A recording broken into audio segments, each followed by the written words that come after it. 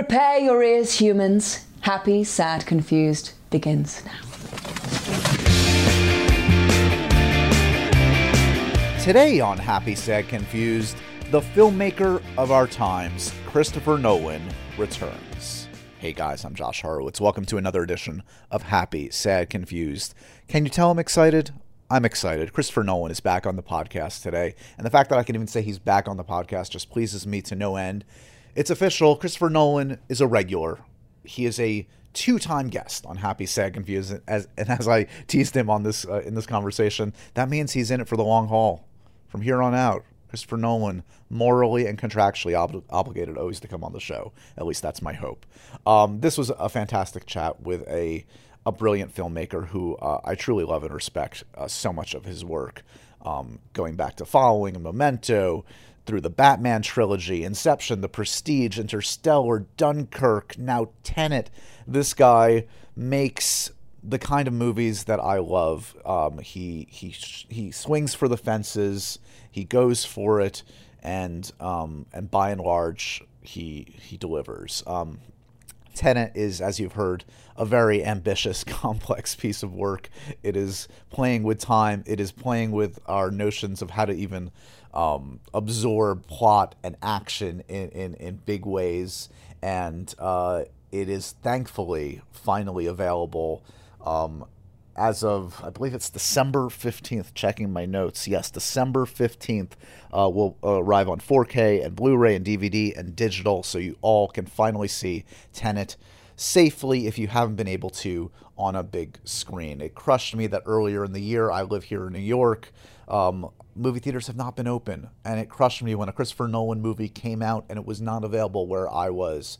So it's thrilling that finally I've gotten a chance to see the film and absorb the film, and as with all of Christopher Nolan's works, they demand your attention, and yes, repeated viewings. There's a lot to take in this one, and yeah, this will be a film talked about for months and years to come, as with all his work. Christopher is always very frank and open and really thoughtful. This is a conversation that talks a lot about Tenet. I should say there are no spoilers in this conversation. We really don't get into any plot specifics. It is more about the themes of the film, the ambition of the film. So if you're worried about having Tenet spoiled, don't worry. This is kind of a broader discussion. We also, of course, talk about a bunch of stuff throughout his career. Have to talk about the Batman trilogy. We talk about my love and reverence and his love and reverence for what Heath did and what Tom Hardy did in depicting these iconic villains.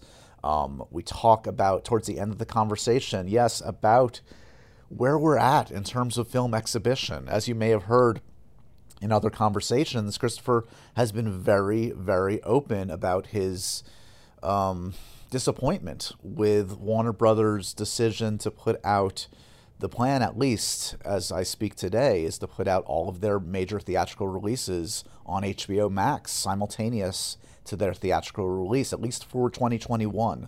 As you've heard, this is not sitting well with a lot of filmmakers, including Christopher Nolan, and we got a chance to talk a little bit about that at the end. He clearly had a lot on his mind about where film exhibition is headed, whether film exhibition can come back in the way that it did exist, and where the onus lies on. How do we get out of this? How do we bounce back?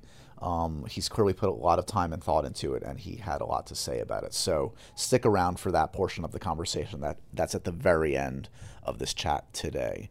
So yeah, there's a lot in this conversation. I mean, to get 40 minutes of one of the greats of our time who doesn't frankly talk much at length in interviews, at least in podcast form, was a real treat. And like I said, I'm truly thrilled and honored that he's chosen to be on the podcast, not once, but twice. I should mention also, if you're a Nolan obsessive like I am, check out the new book, The Nolan Variations, which is something that I believe the author is Tom Schoen, if I'm remembering that correctly, did in conjunction with Christopher. So it's based on tons of conversations they have had. And if you really want like a deep dive into his brain, that is well worth your time, and I've enjoyed that in recent weeks.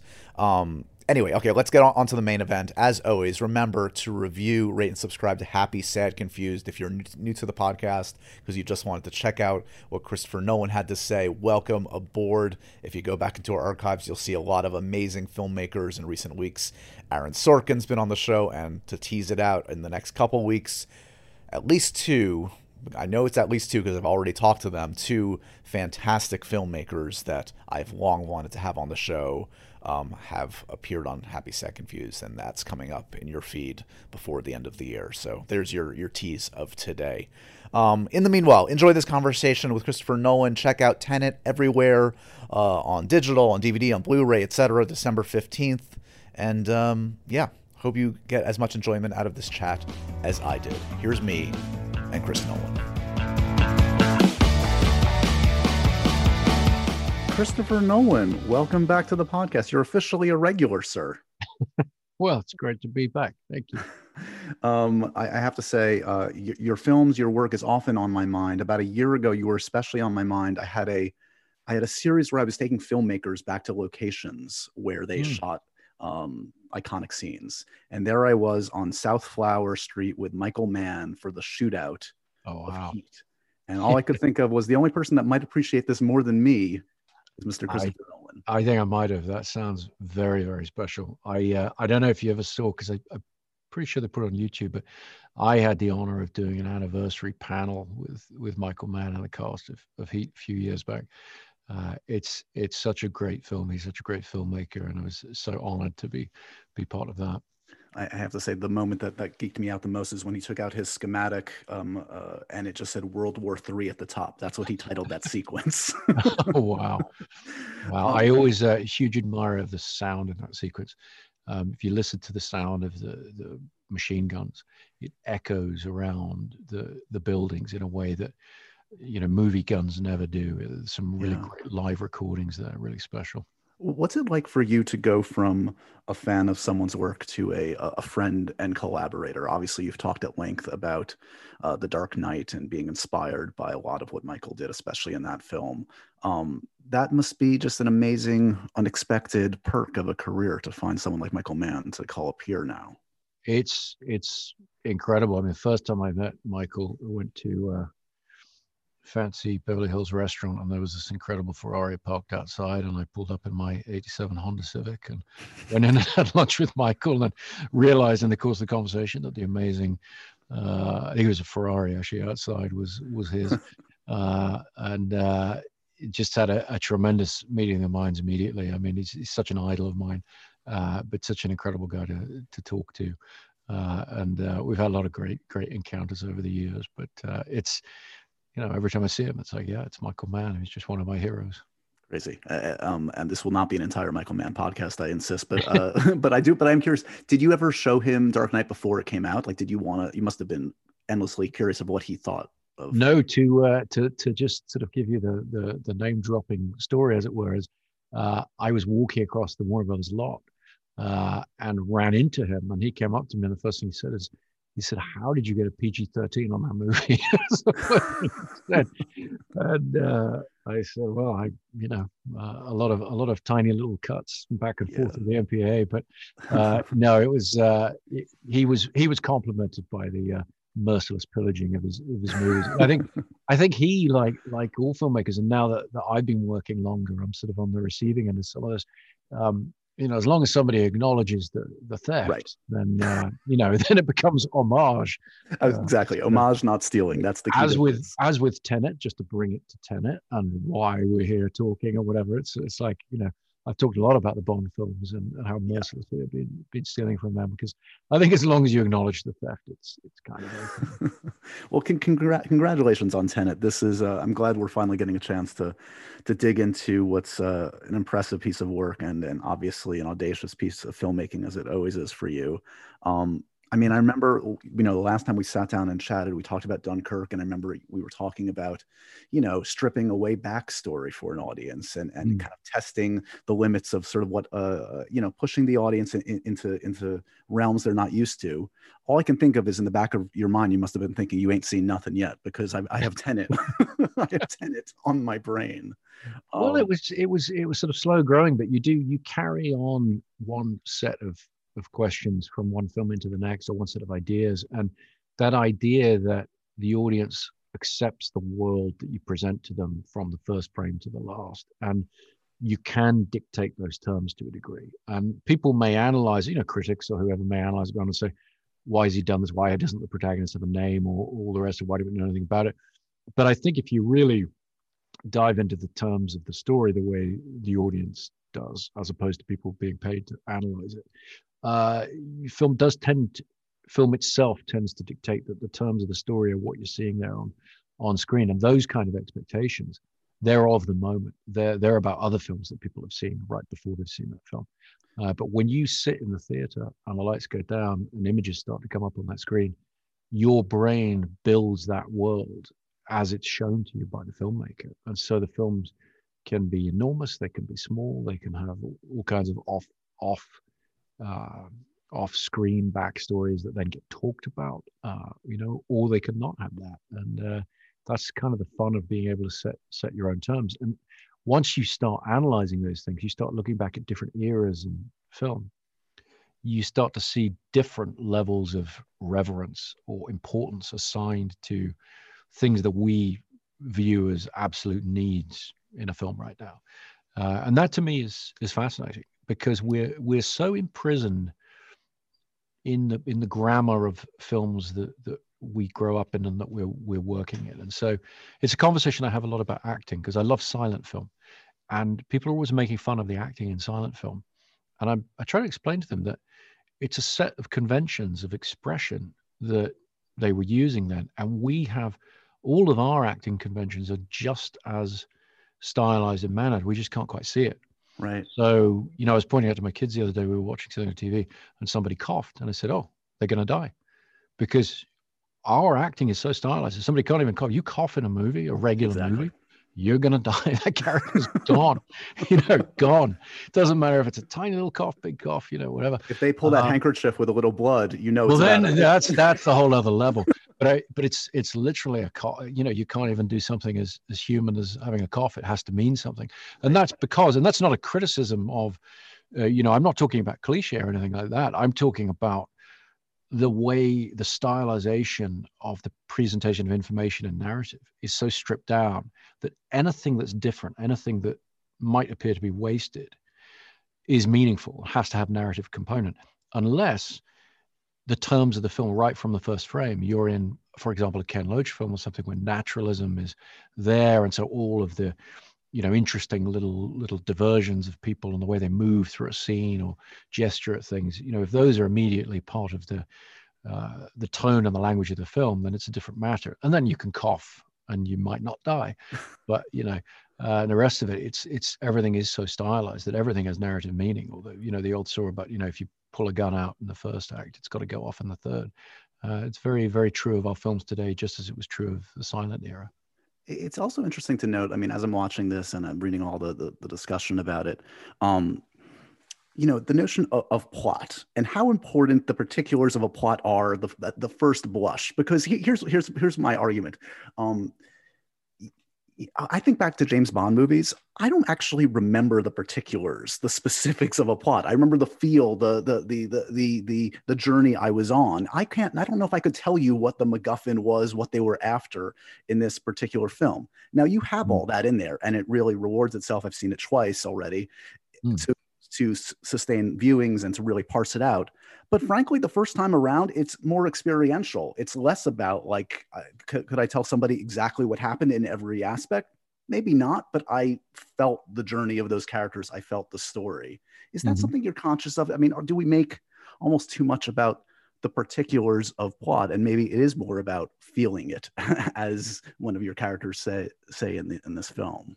Well, I think that one of the the things that happens in film, in Hollywood film sometimes, is the confusion between plot and premise. And so when plot and premise are fused, you get something kind of strong. When they're separated too much, and you say, okay, the premise of the film, uh,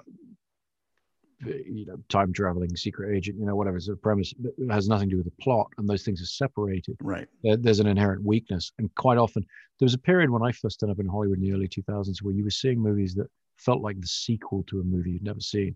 So it was almost as if the premise was in the trailer, and then they then construct a plot that functioned independent of the premise in the movie. And I think what you're really always trying to do is construct a premise where premise and plot were the same, and the story and the concept are fused. Now, the particulars of the story, I mean, it tends to strike people. Any film, it tends to strike people in different ways. And this goes back to Raymond Chandler and his novels and so forth. It's like how much you want to engage on the level of the specifics, or what are the broad strokes that you're getting that are telling you where they are.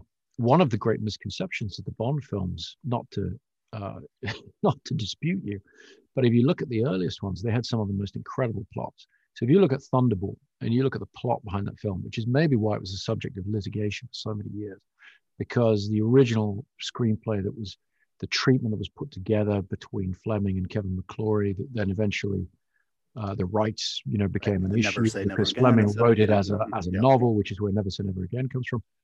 However they came up with that plot, that's one of the great plots in movies and in books. And I think that with something like the Bond franchise, at a certain point, it was driven plot-wise in the early days, and then there's so much investment from the audience in the character, the situation, the episodic idea of it, that you get yourself a lot of freedom in terms of plot. But the classic Bonds, the early Bonds particularly, the plots were amazing, really, really tight and really original.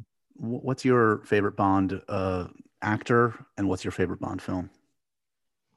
My favorite Bond film is On Her Majesty's Secret Service, as anyone who's seen Inception can probably figure out. My favorite Bond actor is Timothy Dalton, and I love Living Daylights. I think is one of the Living Daylights is very, very good, very, very good. A little bit let down by the climax a bit in technical terms, I think, but it's very, very good a lot of the way through, and he's fantastic. And even License to Kill, which is aging better than I expected in some ways, but I think he's closest to the character in the book. And it would have been interesting to see him do more. Did you get all of your Bond ideas out of your system on this one? I mean, I remember when we last spoke, you said, when the time is right, who knows? Like, if they need me, maybe that's the right time. Well, Christopher, they need a new Bond. Maybe it's time for you.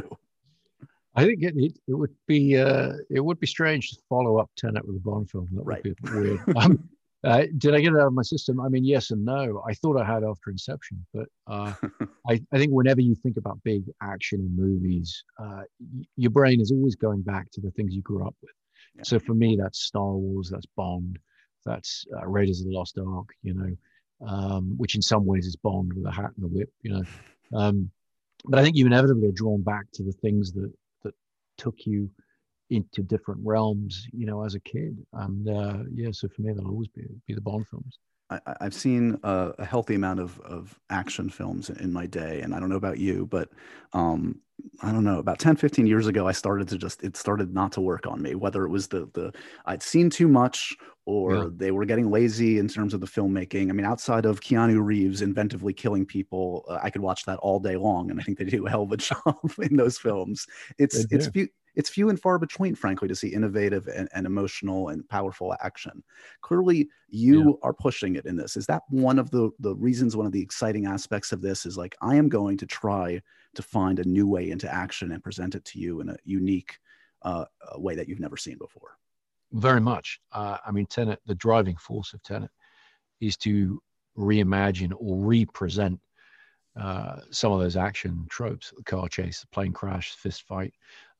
We're trying to turn them on their heads and look at it in a very unique way. And it's partly because, you become immune to that drug. You sort of become, it's like, okay, how do I get that same fix of adrenaline that I used to get when I was younger, watching something I hadn't seen before? And I think filmmakers really, They have to find ways. And you're referring to John Wick, and of course the breakthrough there was in the particular approach to fight choreography and the integration of handguns into the particular violence and the way that was done, which it built on what had come before, but it also had a new wrinkle to it. It had a new thing to it. In the case of Tenet, the science fiction component of the story, of the premise, one of my interests in that and excitements about that is that you can then take a car chase and you can look at it forwards, you can look at it backwards, you can have it running both directions at the same time, and suddenly, using a lot of the same filmmaking techniques have been developing over years, but you're looking at it differently. It's having a different impact, and you're looking at it in a different way. And that was really the fun of making this film, and hopefully it'll be the fun of watching the film for people. Your films are dissected, as you well know, as few other filmmakers' works are. Is it fruitful for you? Is it exciting for you? Is it interesting for you at all to go down that rabbit hole, to go on the Reddit thread, to read the different articles? Is that some, or is that the way where madness lies for you, Christopher? Oh, that's very much the way madness lies. I mean, if you work as I did for 10 years, you start working on something as beloved as Batman. It's something people feel so protective on, proprietorial. You very rapidly learn you can never look online. You're not going to be happy with what you see. So you have to trust that if you make a sincere attempt to make things the best way you can, and really put your heart into it, that people will respect that, even if they don't like it. They don't like your interpretation of Batman or what have you.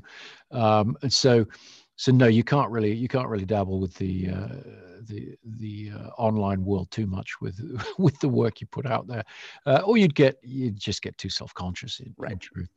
You've got to feel free to do things. You don't want to be reactive in your filmmaking. And then the truth is, when you put out large scale films and they go out to the entire world one way or another, you can't even insulate yourself from people's reactions anyway. You certainly don't need to go looking for them. A couple of things I will bring up in case you haven't stumbled across them. And I don't want to get into spoiler stuff, but I'll just mention there's a theory about Rob's character in this. Are you aware of that, at least, of who that person might be? And do you want to talk about that at all? I don't delve into the world of interpretations of my movies. I love that people think it's worth putting the time and attention into. I think if I were looking at any particular interpretation of something I had done, the only thing I would caution, I would ask people to look at is it indicated in the text? Because the truth is, a lot of the things that people at casual glance view as ambiguities in my work are not ambiguities. They are actually things that are pretty specified if you drill down and if you look at what the text is, what's actually in the movie. And to me, those are always going to be the most valid interpretations. Things beyond that, that's for the audience to decide. It's been cited that at least two of your characters, including Rob's character in this film and Leonardo's character in Inception, somewhat resemble you, Christopher, in style, in look. Is this just a grand coincidence? Are they looking at their director and saying, maybe there's a model for me there? Is this something that you're aware of? I've been teased about it in the past. Funnily enough, I think there are, whether you're looking at, Kyle MacLachlan with David Lynch and Blue Velvet, where he does his, collar up order.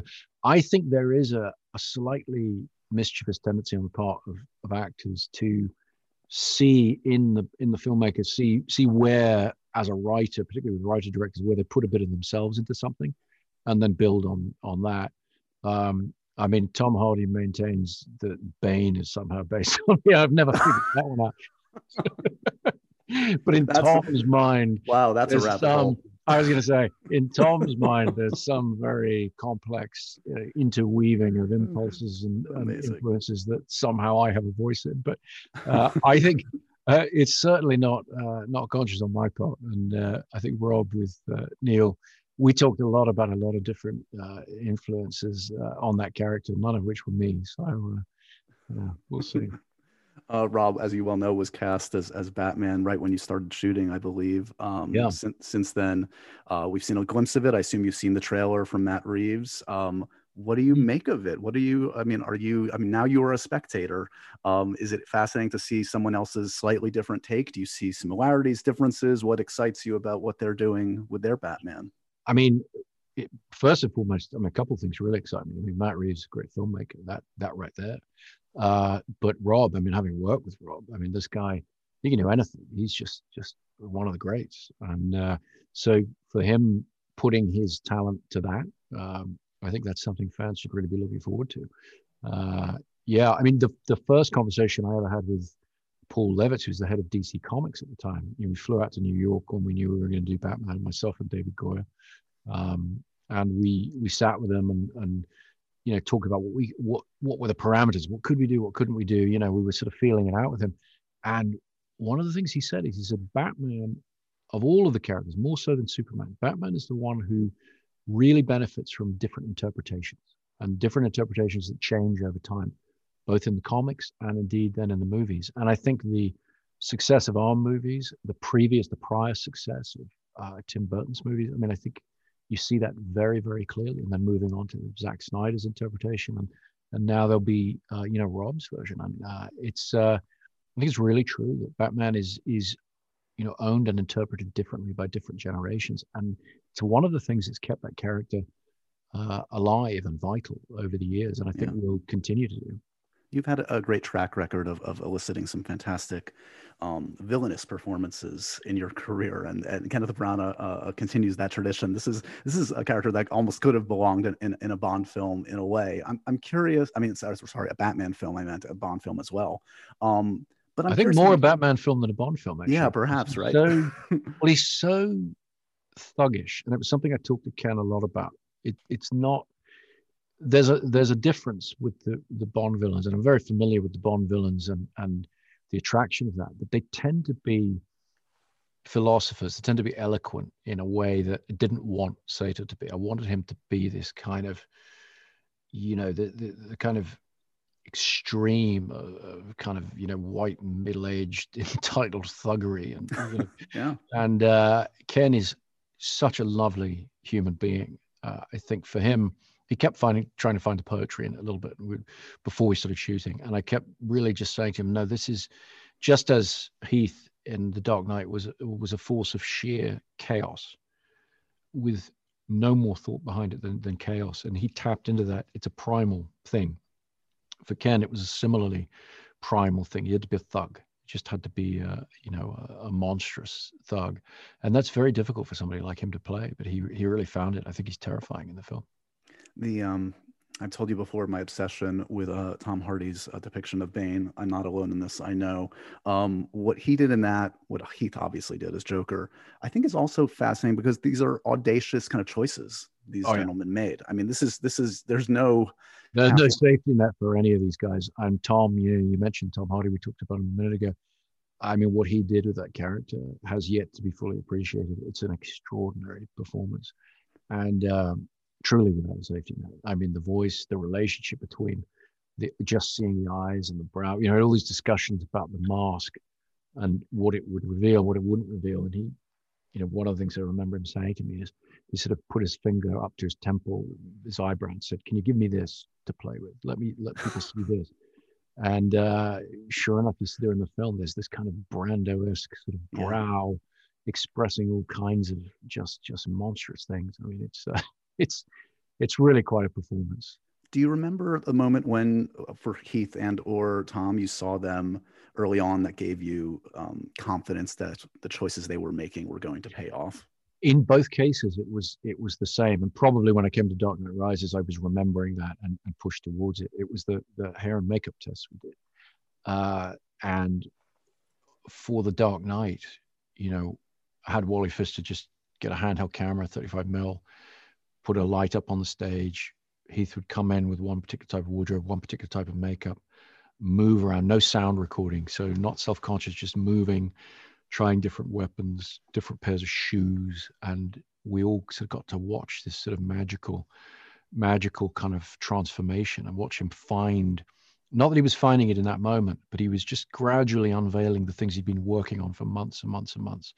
And then he'd throw in a line or two, even though there was no dialogue, but you just hear him letting it out, letting the laugh out into the room to echo around and just experimenting with it. And yeah, the tests were incredible looking. And when we came to do Dark Knight Rises, I think probably with that in the back of my mind, I kind of waited till we really had the mask figured out, had endless discussions with Tom. He'd done all this kind of work in advance, but then to see him kind of walk into the harsh top light, kind of walk out there and,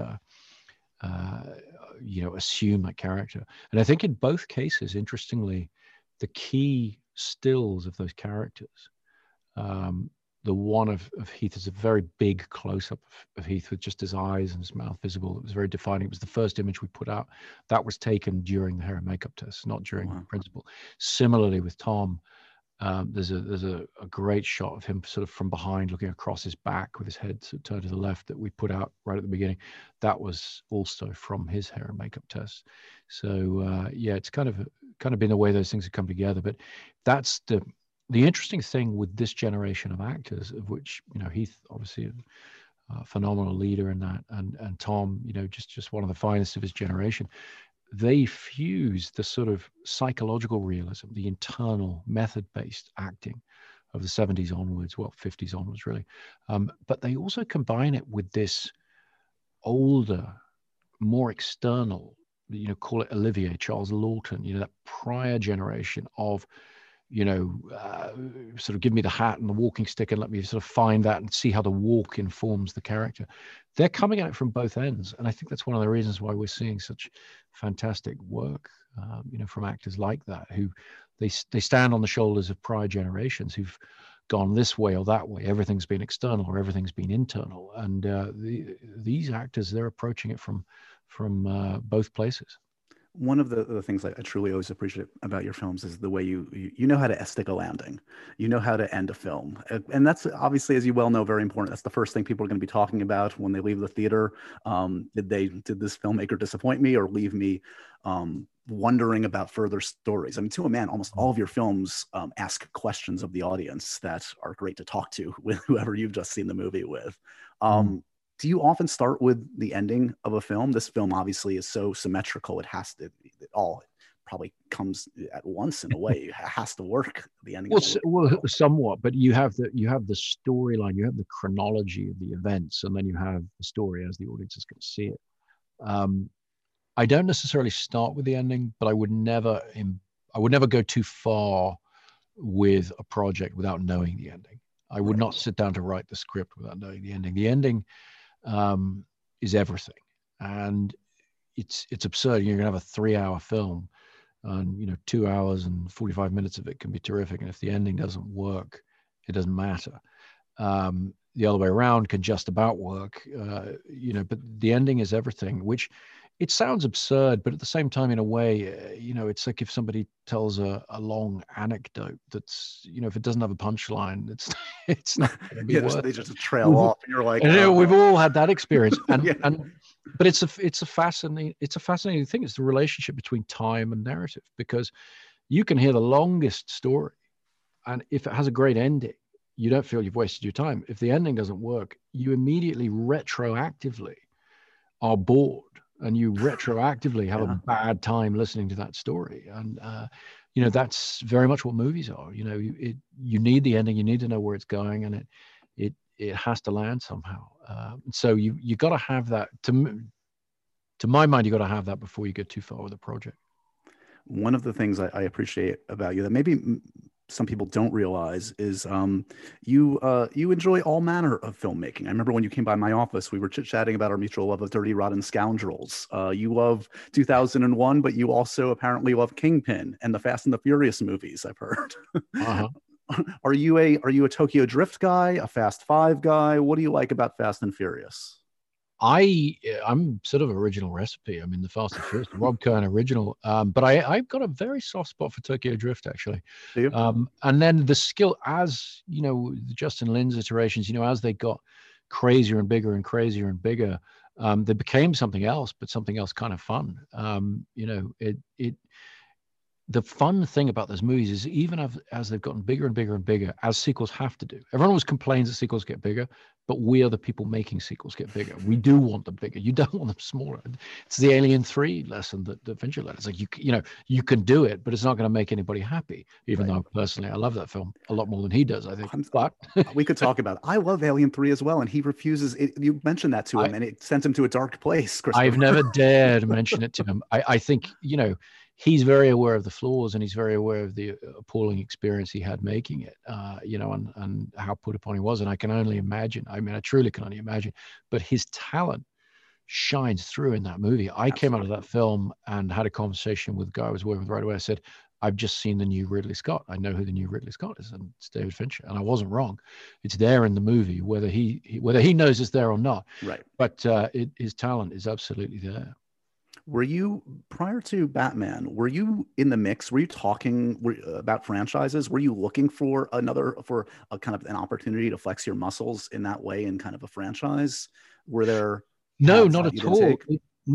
My agent actually just sort of called out of the blue with this thing of, well, Warner Brothers, they want to do something with Batman, but they don't really know what. They have a couple ideas, but not really. It's sort of in limbo. They hadn't made a film in 7 years.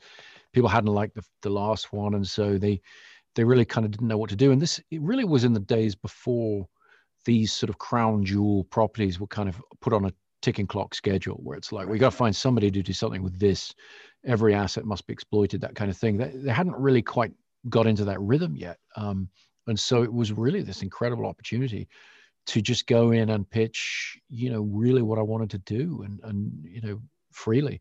But no, I had actually spent that year writing a script about Howard Hughes, that an adaptation that I labored over for a very long time, and couldn't crack it. And I finally cracked it just as they went into production on The Aviator. But that's Hollywood, right? Look, it's been a few years now, obviously, since that, and now it's been a few years since Warren Beatty's. Have you looked at that script in the last year or two? Are you ready to consider going back to that one?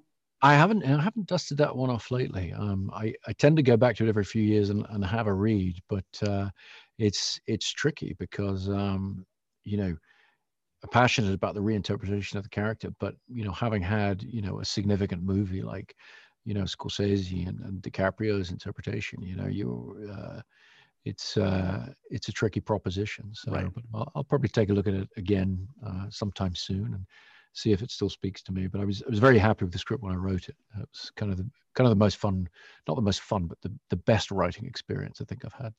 Do you have other screenplays in the drawer that you would or could go back to? Is that the only one that really jumps out as something that's in a state where you could seriously consider going back to? That's the only finished one that I was ready to go, kind of thing.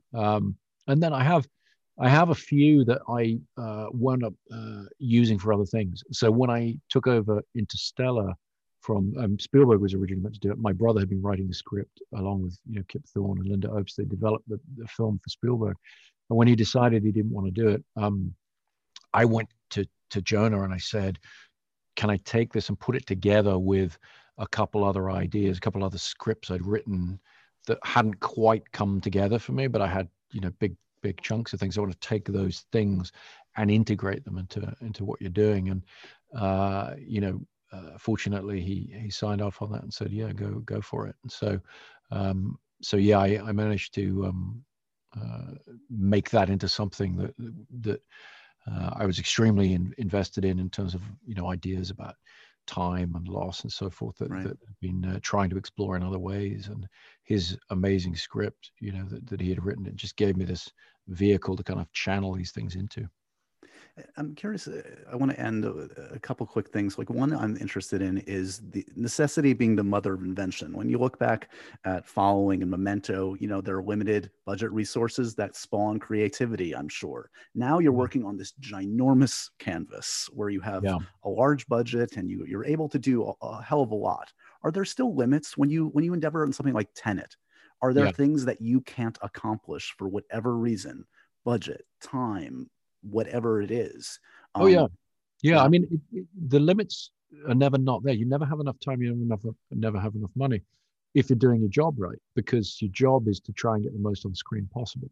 So as the film's gotten bigger, as the budgets get bigger, you try and keep the films a little bit bigger than the budgets have got, if you know what I mean. So you try Right. and get value for money, and certainly Tenet. I'm very proud of the things we managed to get on screen with the resources we had, even though the resources were the envy of any filmmaker.